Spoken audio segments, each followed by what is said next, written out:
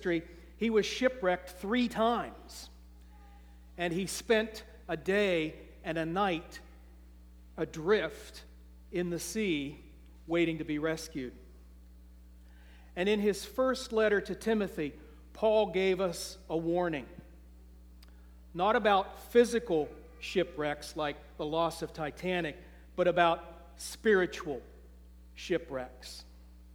Here's what he says in 1 Timothy chapter 1, beginning at verse 18.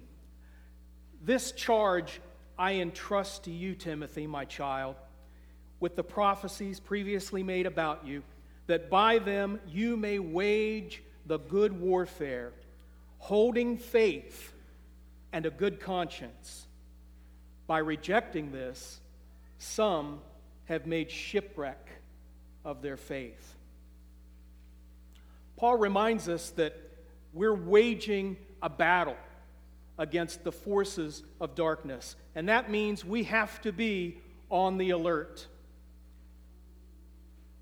We have to cling to our faith and keep our consciences clear. And if we don't, it's possible that we can make a shipwreck of our faith. And honestly, that's always stuck with me.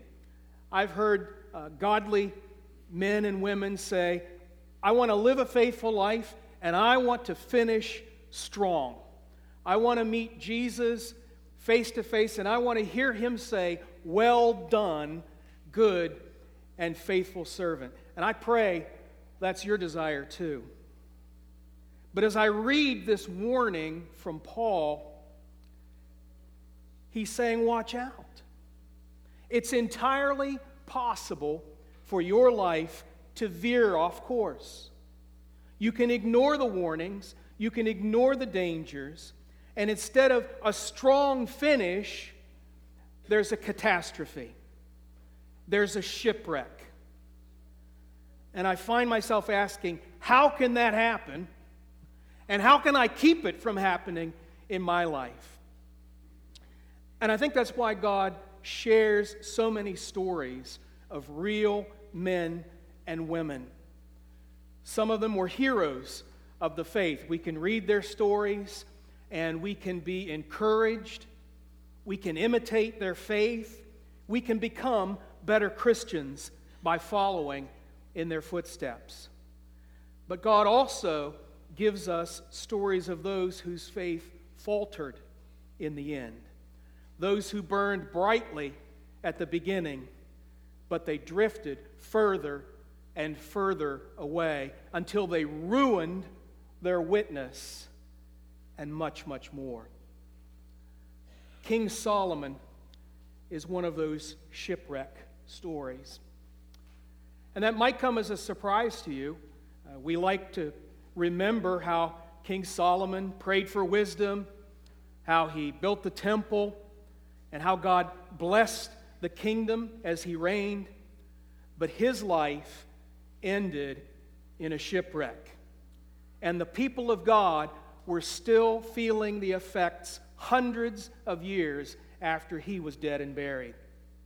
So I want us to look at his life, and I want us to learn from his mistakes. How can we finish strong and avoid the danger of a shipwrecked faith? Turn with me to the book of 1 Kings. This is one of the Old Testament history books, beginning with David's last days, and then it tells the story of King Solomon's reign. And I want us to skim quickly through the early chapters so we can see how Solomon walked in his father's footsteps. He loved God, and he put God first in everything he did, but all of that changed in chapter 11, and that's where we'll be spending most of our time today. But I want us to begin in chapter 2. King David has chosen Solomon to be his successor. And these are David's last words and instructions. When David's time to die drew near, he commanded Solomon his son, saying, I am about to go the way of all the earth. Be strong and show yourself a man, and keep the charge of the Lord your God, walking in his ways and keeping his statutes, his commandments, his rules, and his testimonies, as it is written in the law of Moses, that you may prosper in all you do and wherever you turn. David gave this charge to Solomon as he's lying on his deathbed. As you take the throne, son, walk with God. Keep his laws. That's a legacy of faith. And as we follow Solomon's reign, we see how he grows into a man of humility and faith. In chapter 3, we read how God appeared to Solomon in a dream. And he said, Solomon, what do you want? What's your heart's desire? If you ask for it, I'll give it to you. And Solomon confessed that he was young and he was inexperienced, and he prayed for wisdom so that he could lead the people in a way that was pleasing to God. And beginning in verse 10, this is how God responded. It pleased the Lord that Solomon had asked this. And God said to him, because you have asked this, and have not asked for yourself long life or riches or the life of your enemies, but have asked for yourself understanding to discern what is right, behold, I now do according to your word. Behold, I give you a wise and discerning mind, so that none like you has been before you, and none like you shall arise after you. I give you also what you have not asked, both riches and honor, so that no king shall compare with you all your days. And if you walk in my ways, keeping my statutes and my commandments as your father walked, then I will lengthen your days. And as you keep reading, you'll see how Solomon's wisdom grew. He decided difficult legal cases. He wrote thousands of poems and songs and proverbs, and many of them are preserved for us in the pages of Scripture. And in chapter 6, Solomon begins building the temple. Up to this point, the people have been worshiping in the tabernacle, which was a tent that was taken from place to place. But God gave his people a land of their very own and rest from their enemies. And Solomon built a temple so God could dwell in the midst of his people. And when the temple was completed, Solomon prayed a prayer of dedication and blessing that's recorded for us in chapter 8. And here's how he ends his prayer. And he stood up and blessed all the assembly of Israel with a loud voice, saying, Blessed be the Lord who has given rest to his people Israel, according to all that he promised. Not one word has failed of all his good promises, which he spoke by Moses his servant. The Lord our God be with us, as he was with our fathers. May he not leave us or forsake us, that he may incline our hearts to him, to walk in all his ways and to keep his commandments, his statutes, and his rules, which he commanded our fathers. Let these words of mine, which I have pleaded before the Lord, be near to the Lord, our God, day and night, and may he maintain the cause of his servant and the cause of his people Israel, as each day requires, that all the peoples of the earth may know that the Lord is God. There is no other. Let your heart, therefore, be wholly true to the Lord our God, walking in his statutes and keeping his commandments as to this day. But as beautiful and as powerful as this prayer is, it's also disheartening. Because by the time we get to chapter 11, Solomon's faith is in serious danger. So if you'll turn with me to chapter 11, we'll read these first 8 verses together. And this will be our chief text. Now King Solomon loved many foreign women, along with the daughter of Pharaoh, Moabite, Ammonite, Edomite, Sidonian, and Hittite women from the nations concerning which the Lord had said to the people of Israel, "You shall not enter into marriage with them, neither shall they with you, for surely they will turn away your heart after their gods." Solomon clung to these in love. He had 700 wives, princesses, and 300 concubines, and his wives turned away his heart. For when Solomon was old, his wives turned away his heart after other gods, and his heart was not wholly true to the Lord his God, as the heart of his father David was. For Solomon went after Ashtoreth, the goddess of the Sidonians, and after Milcom, the abomination of the Ammonites. So Solomon did what was evil in the sight of the Lord, and did not wholly follow the Lord as David his father had done. Then Solomon built a high place for Chemosh, the abomination of Moab, and for Moloch, the abomination of the Ammonites, on the mountain east of Jerusalem. And he did so for all his foreign wives, who made their offerings and sacrificed to their gods. A little bit of the backstory. David reigned over what's known as the United Kingdom, all 12 tribes of Israel under one king, with Jerusalem as its capital. And when David died, his son Solomon took the throne. And the kingdom grew. Solomon built a fleet of ships that he used to trade overseas. He secured Israel's borders by making treaties with neighboring countries. And because there was peace, he was able to have a thriving trade with his neighbors, and the country became very, very wealthy during his reign.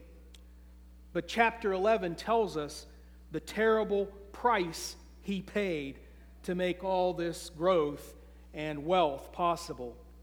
He fell into idolatry, and the rest of the country followed. And it began with this. He rationalized his sin. He rationalized his sin. In Old Testament times, it was common for a king who was making a treaty with a country to marry into the royal family of that country. And we know from our text that Solomon made treaties with Egypt, Moab, Ammon, and many other countries. And he married princesses from each of those countries. That was the custom. And I'm sure nobody in any of those countries raised an eyebrow when he did. As far as the world was concerned, it was perfectly okay. But God had something to say about it. And you can see it for yourself in verse 2. This commandment comes from the book of Deuteronomy, and it's actually directed specifically at the king. You shall not enter into marriage with them, neither shall they with you, for surely they will turn away your heart after their gods. God gave a command. Don't marry any of the women from the countries around you. And he even said why. They'll bring their pagan gods with them, and they'll draw you away from worshiping the living God. This was a command of God, not a suggestion. And our response as believers is to obey what God has commanded through his word. In fact, Jesus said that our obedience is a measure or a yardstick of our love. Remember what he told the disciples in the upper room? If you love me, you'll what? Keep my commandments. But let's be honest. We don't always obey, do we?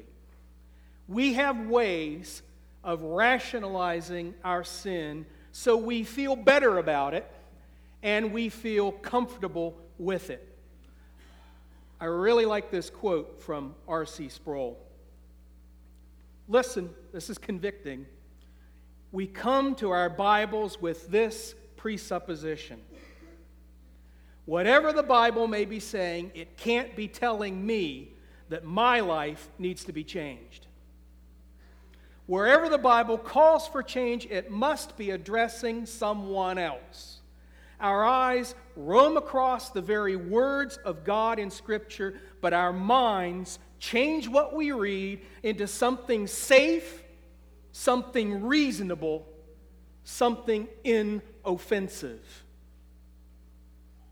Now, I don't know what Solomon might have said to himself when he was deciding if he should marry these foreign women, but I have some guesses. I've heard some of these in my years of ministry, and honestly, I've said some of these same things myself. All of us are vulnerable, all of us, including me. Here's a popular one. All the other kings are doing it. Look around, God. This is how it's done all over the world. All the other kings can intermarry. Why can't I? Sounds like something a kid would say, I know, but grown-ups say it too. We act like we can overturn God's law by popular vote, right? If enough people disobey, well, maybe God didn't really mean what he said. Can I put that to rest for you? God sets the standard for what's right and what's wrong, and he always means what he says. You and I don't get a vote. Here's another one. This isn't about religion, God. This is about politics. God, I'm happy to follow your rules any other time, but when it's politics, I follow their rules. What are we saying? God is only God over religious things, whatever that means. But he's not God over, you fill in the blank, right? We're trying to box God out so that he doesn't have any authority over this thing. He might have authority over here, but he doesn't have any authority over here where it really matters to me. I'll make this easy for you. Do you remember Genesis 1:1? In the beginning, God created what? The heavens and the earth. He's God over that, okay? And he has authority over that. He's the creator of all things, he's the sustainer of all things, and he has authority over all of it. You and I can't carve out exceptions. How about this one? I can handle it, God. I've got this sin under control.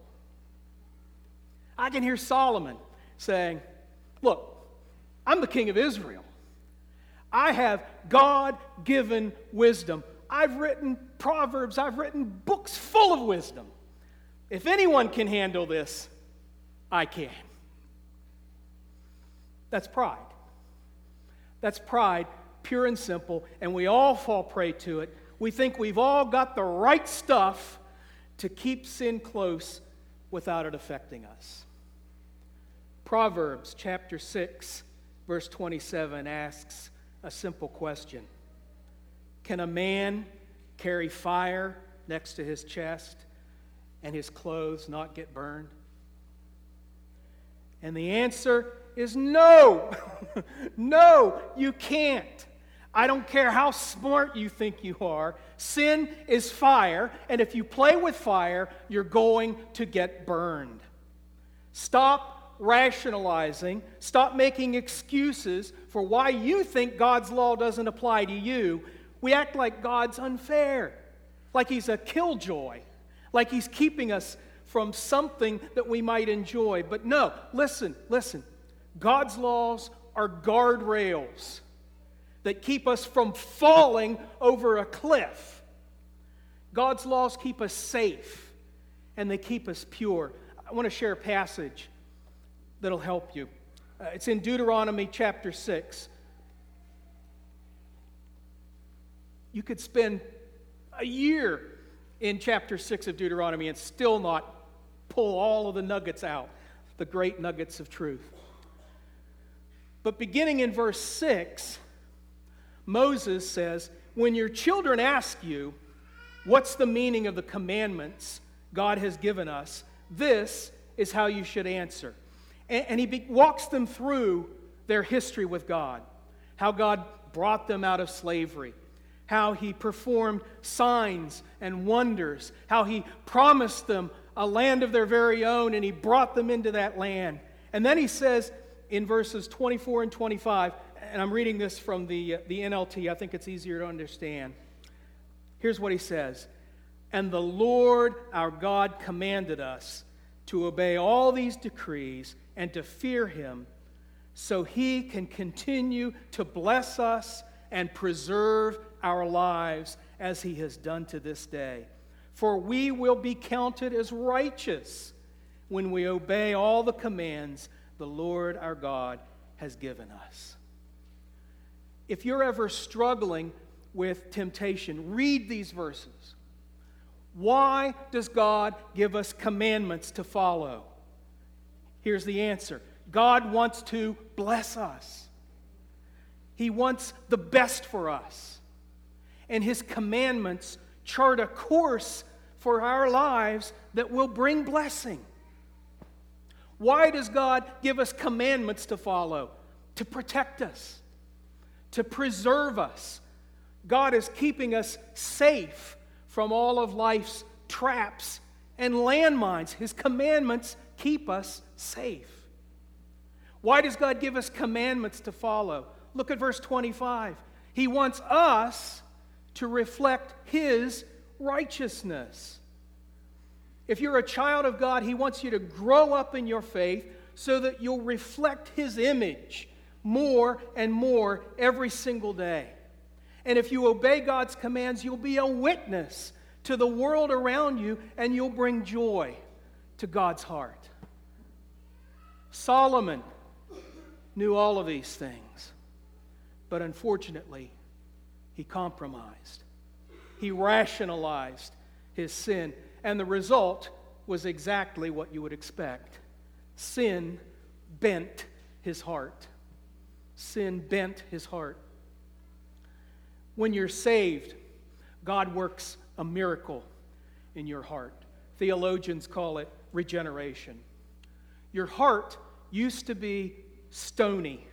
It used to be as hard as a rock, and you didn't have the slightest interest in God or spiritual things.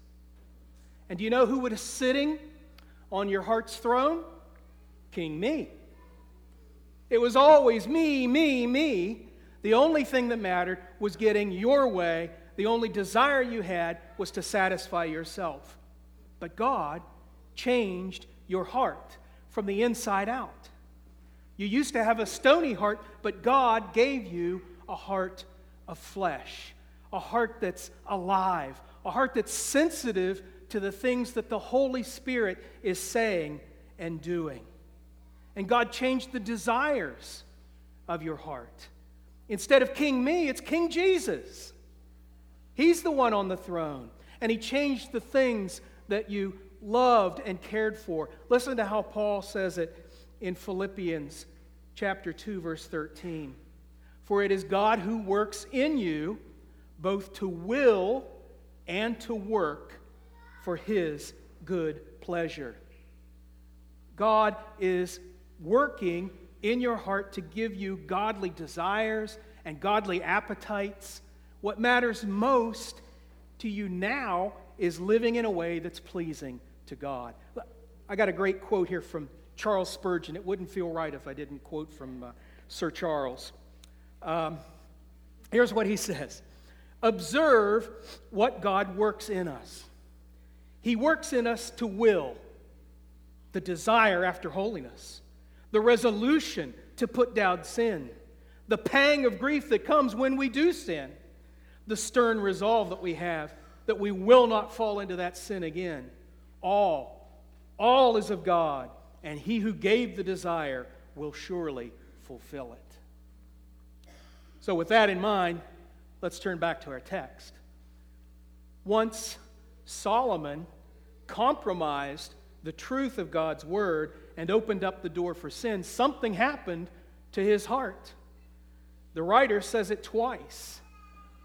Look at verse 3 and again in verse 4. His wives turned away his heart. The word that's used here, the word that's translated turned away, literally means to bend or to twist or even to pervert.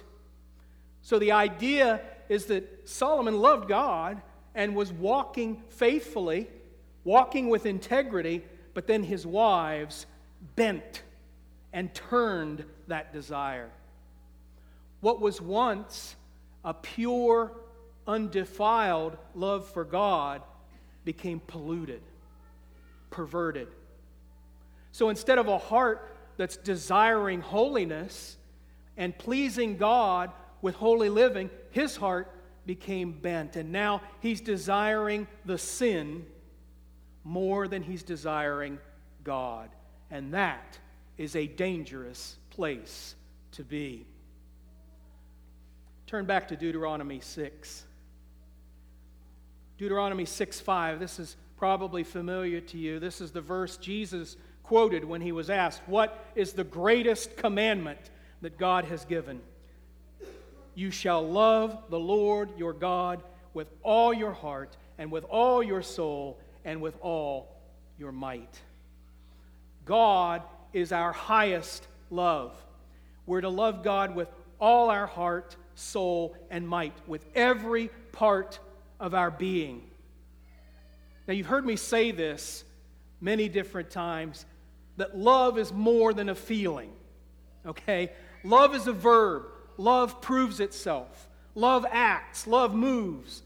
And that's true when it comes to our love for God. Here's how one commentator explained what this kind of love looks like. God wants you to love Him, to passionately and righteously pursue His glory. So let me stop and ask a question. I'll put you on the hot seat. How's your love? Can you honestly say that you have a wholehearted love for God? Are you passionately pursuing God's glory?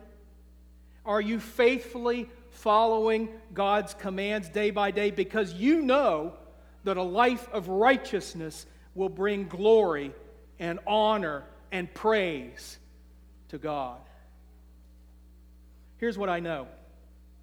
If you let sin bend your heart, you can't love like that.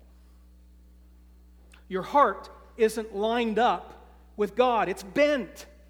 The desires of your heart have become twisted and turned.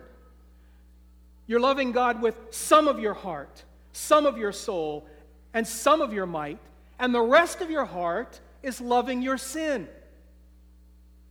You're loving God with some of your heart, some of your mind, some of your soul, and you're convinced that everything is okay, but it's not okay. Listen, the devil has a goal for you. The devil's goal is to occupy as much of your heart and life as possible and to inflict maximum carnage. And once you've given sin a toehold in your life, the devil will scratch and claw to win more and more of your heart. Look with me at verse 5 of our text. Look what happens next in Solomon's life. He began pursuing his sin. He began pursuing his sin. Up to this point, we've seen Solomon rationalize his sin.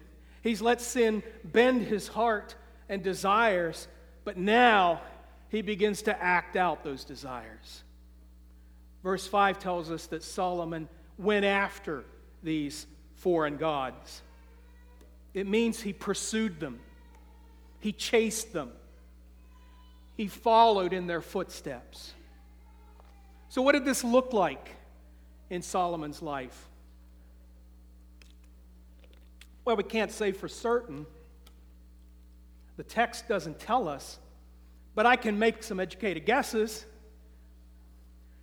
What do you think it might have looked like at the beginning? Listen, one of his wives was from Sidon. Maybe that wife asked Solomon to pray with her. not to the Lord, but to Ashtoreth, the false god that she worshipped. Maybe his Moabite wife had Solomon read from the holy book of her god, Chemosh. Maybe his Ammonite wife taught Solomon a praise song to her god, Moloch. And over time, he became comfortable with these things. So comfortable that he began enjoying them and seeking them out. Sabbath days were for worshiping the Lord, of course, but maybe, just maybe, he could fit Ashtoreth on Mondays. Maybe he could fit Chemosh and Moloch into his schedule too. And before long, he was spending more time with the false gods than he was with the true and the living God. Let me back up for a minute. Scripture has a lot to say about the things we should be pursuing. David sang a beautiful song in 1 Chronicles 16. That's when he brought the ark into the tabernacle for the first time. And in verse 11, he gives us this simple reminder. Seek the Lord and his strength. Seek his presence continually. What should a Christian be pursuing? We should be pursuing the Lord.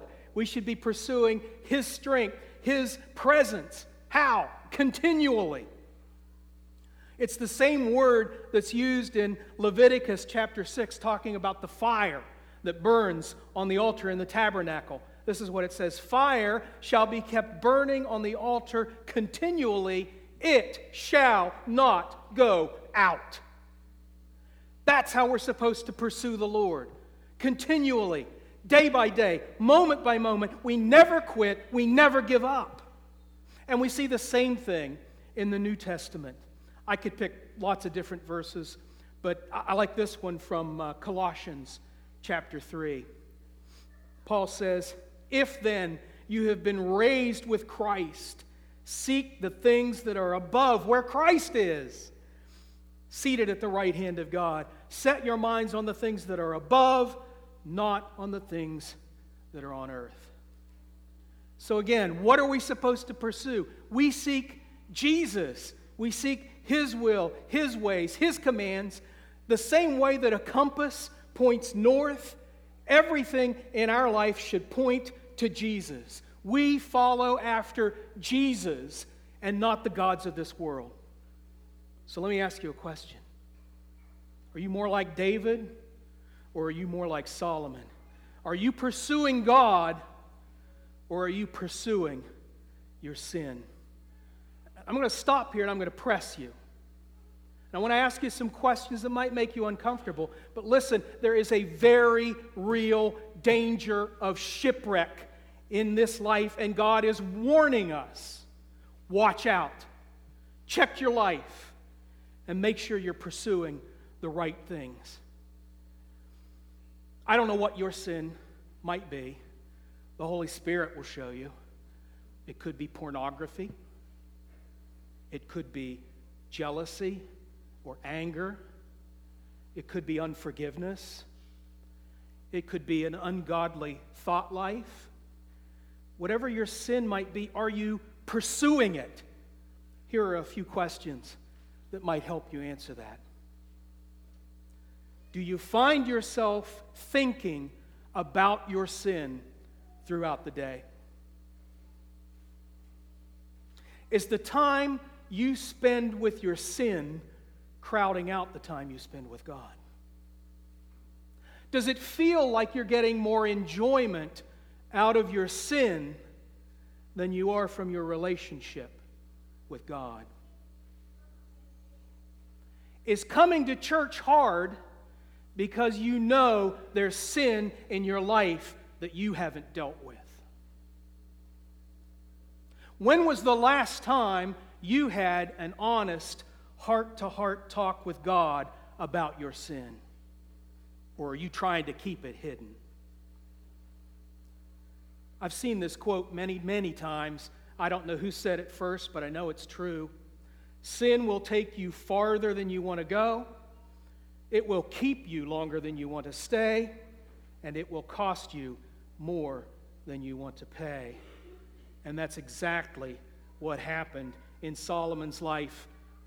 He began publicly living out his sin, publicly living it out.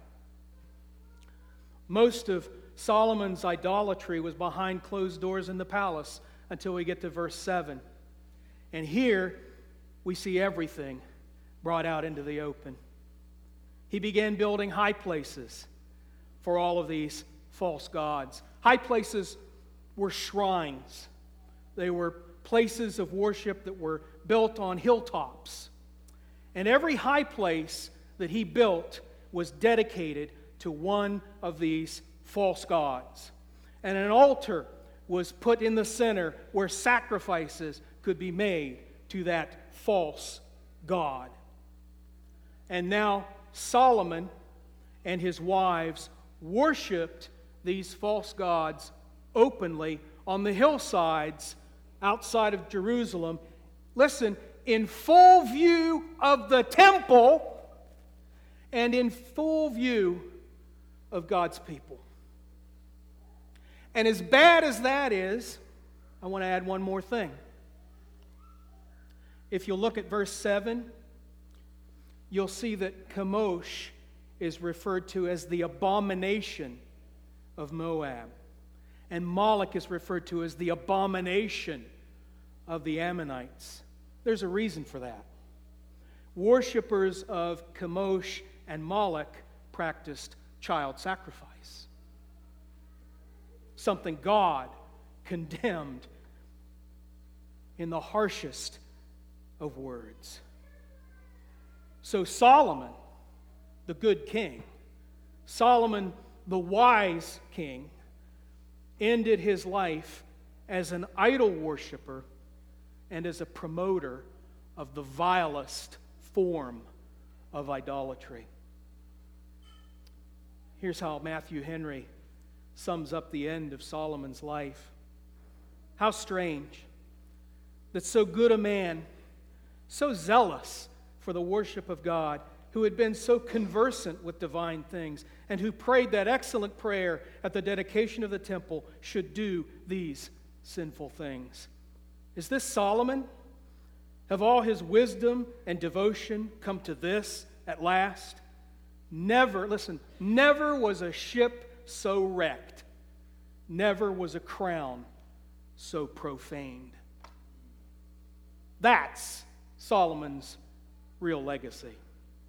Yes, he built the temple, and yes, he left behind books of wisdom, and yes, he amassed great wealth.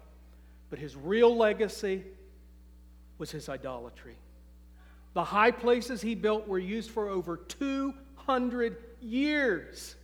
And generation after generation followed Solomon by going after the false gods of their neighbors instead of loving and worshiping the Lord.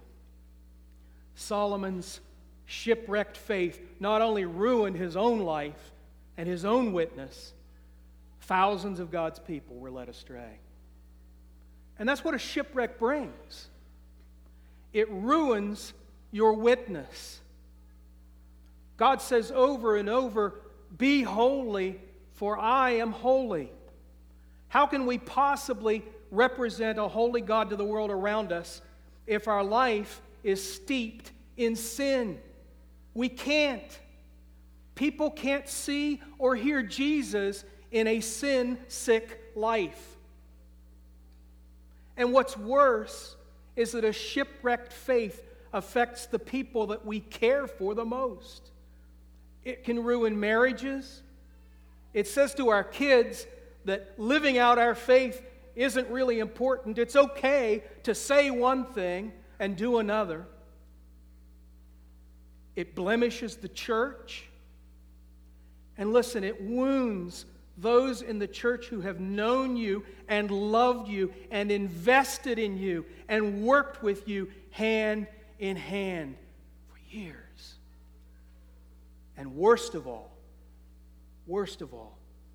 it dishonors Jesus. Living in open, unrepentant sin is like turning your back on the God who created you and redeemed you. So what do we do with all this? Well, first of all, let me talk to those of you who are unsaved. Right now, you have a stony heart. You're not interested in God. You're not interested in spiritual things. But the Holy Spirit can open your eyes to the truth. And the truth is that you're a sinner.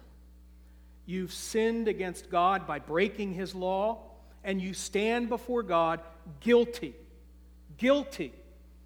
and deserving of death. But the good news is that Jesus died for you. Jesus did what you and I couldn't do. He lived a life of perfect obedience to God's law. And then He willingly went to the cross and He died in your place. And right now, God is ready and willing to save you. How? Number one, admit that you're a sinner. Yes, God, I have broken your law, and God, I'm sorry for my sin. Number two, believe that Jesus died for you, that He is the very Son of God, and that He died the death you deserved. And number three, repent. That means to turn away from your sin and to turn to God. Turn to God and receive the love and the forgiveness that He has. And let Him rule and reign over your life. Will you say yes to Jesus today? Now for the Christians, those of you in the room watching the live stream who have given their lives to Jesus, God gives us Solomon's story as a warning. Even a king, even a man who was blessed with God-given wisdom can fall prey to sin. If it can happen to Solomon, it can happen to you. And I think God would challenge every one of us to check our lives for the warning signs from Solomon's story.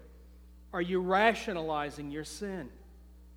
Are you trying to convince yourself that the Bible doesn't say what it means and mean what it says? Listen, let the Holy Spirit cut through all of the pride and all of the rationalizing. God's Word brings life. God works through His Word to protect us and to work for our best. Don't run away from His Word. Embrace it. Show your love for God by obeying His Word. Has sin bent your heart?